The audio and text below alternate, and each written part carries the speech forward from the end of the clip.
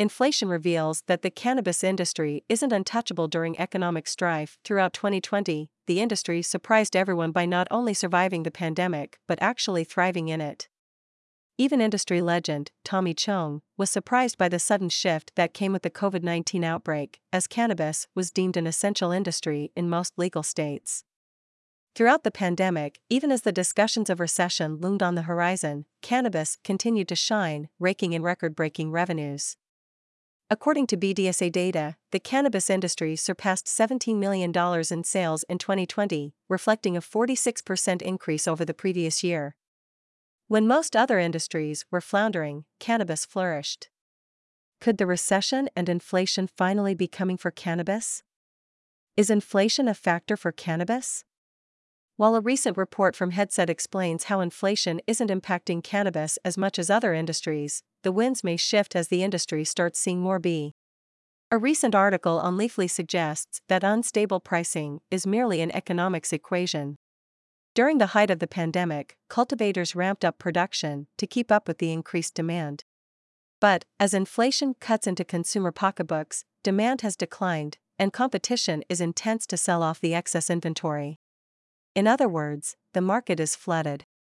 Bloomberg quoted BTIG analyst Camilo Lyon, calling the current state of cannabis a regulatory recession, describing it with this statement: "Cannabis, with its many federal and state regulatory restrictions still in place, has been driven into recession by slow-moving policy changes."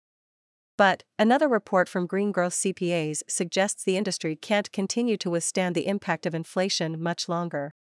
Of the 700 cannabis companies evaluated with this survey, 70% claimed they were attempting to absorb the additional expense, and 30% planned to raise prices. Cannabis tech companies struggling. Layoffs and business closures are unfortunate side effects of an economic downturn. Although the cannabis industry has grown to employ more than 420,000 people, several cannabis-centered businesses have announced layoffs in recent weeks. Akerna, a cannabis compliance software firm, announced that they would restructure and lay off 59 workers. Dutchie, another tech company with over 700 employees, announced a plan in June to reduce its workforce by 8%. Ease also laid off 25 people in June of this year. At the beginning of the year, laid off 150 employees in Vancouver. Weedmaps recently announced plans to cut 10% of its staff, citing a widespread slowdown in legal cannabis. Cannabis producers taking a hit. Many producers are also struggling. A report published last month on EisnerAmper reads, "Growers have especially been affected by the adverse effects of the pandemic, as well as the war in Ukraine. Ukraine and Russia export 28% of the world's fertilizers, and wartime disruptions and economic sanctions have significantly reduced those supplies, causing the price of fertilizers to double in some cases. The largest cost increases have been attributed to labor, where wages have increased by 14% on average. Companies have been forced to increase wages in order to keep pace with competitors and maintain employees. Unlike other industries, cannabis-based businesses do not get the luxury of writing off their business expenses or claiming depreciation on their assets. So, simple economics tells us that when the cost of doing business goes up, either consumer prices go up, operating costs go down, or company profits suffer. And it appears that may be the case in cannabis. A recent North Bay Business Journal article references data collected in a National Cannabis Industry Association survey. Of 396 cannabis operators surveyed, 37% claimed they were not profitable. Other reports also point to the bottom falling out from under mature markets such as Washington, Oregon, and Colorado, as high taxes and a saturated market make competition extraordinarily stiff.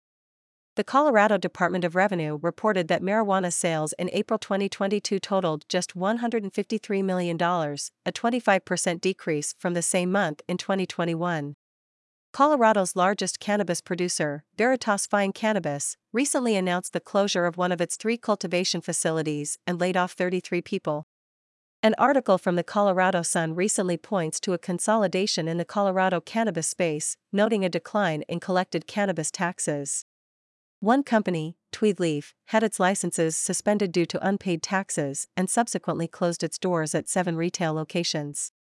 Correcting the course. Without question, the cannabis industry exploded in its first decade.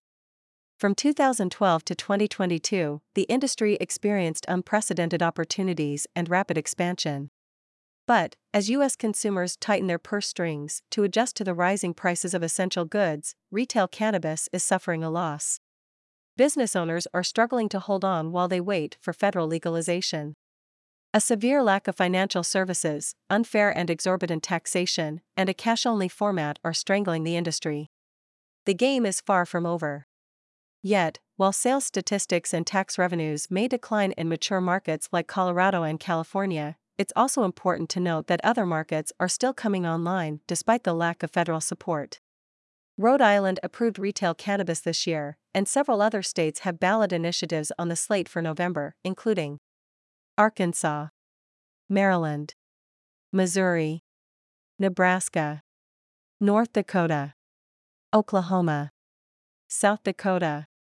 The retail cannabis industry has been a novelty for a decade, but at its roots, it's still a business. While early adopting states may continue to see a decline in the coming years, from a broader, nationwide perspective, the industry is still growing. New markets, along with new and expanding growers in existing markets, should take note to keep operating expenses and overhead low. Buy used cannabis processing equipment. Naturally, frugal business owners are looking to cut costs, but most times, walking a tightrope between expanding operations and reducing expenses isn't an easy task. As such, new markets should be taking advantage of the great cannabis consolidation by looking to repurpose used equipment. As businesses close their doors and start liquidating their assets, buying used cannabis processing equipment is becoming easier. If your company is looking to purchase used cannabis equipment, or if you have equipment to liquidate, contact Cannabis Tech today at info@cannabistech.com.